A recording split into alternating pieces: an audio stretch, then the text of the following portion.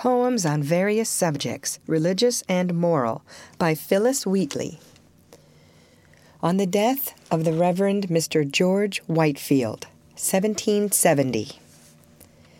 Hail, happy saint, on thine immortal throne, possessed of glory, life, and bliss unknown.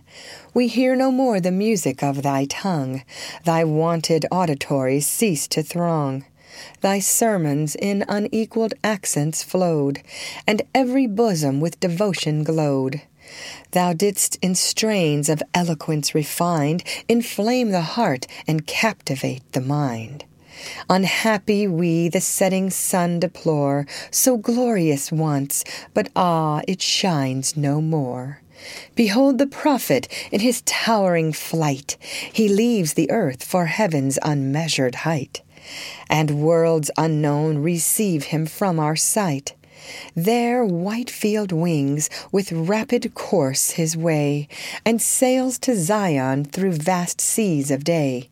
Thy prayers, great saint, and thine incessant cries have pierced the bosom of thy native skies. Thou moon hast seen, and all the stars of light, how he has wrestled with his God by night. He prayed that grace in every heart might dwell. He longed to see America excel.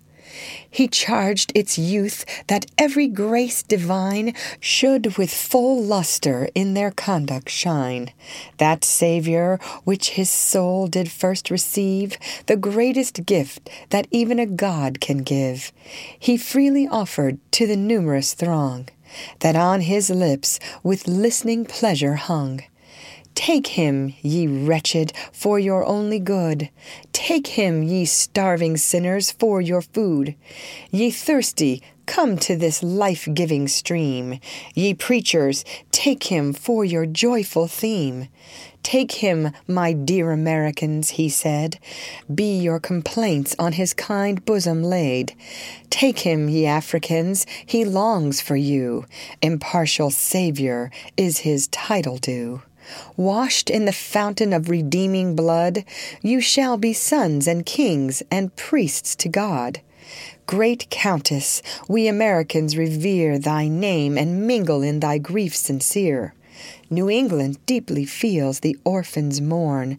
There more than father will no more return. But though arrested by the hand of death, Whitefield no more exerts his laboring breath. Yet let us view him in the eternal skies. Let every heart to this bright vision rise, while the tomb safe retains its sacred trust, till life divine reanimates his dust. The End. Read by Lorraine Montgomery for Lit2Go on the web at fcit.usf.edu.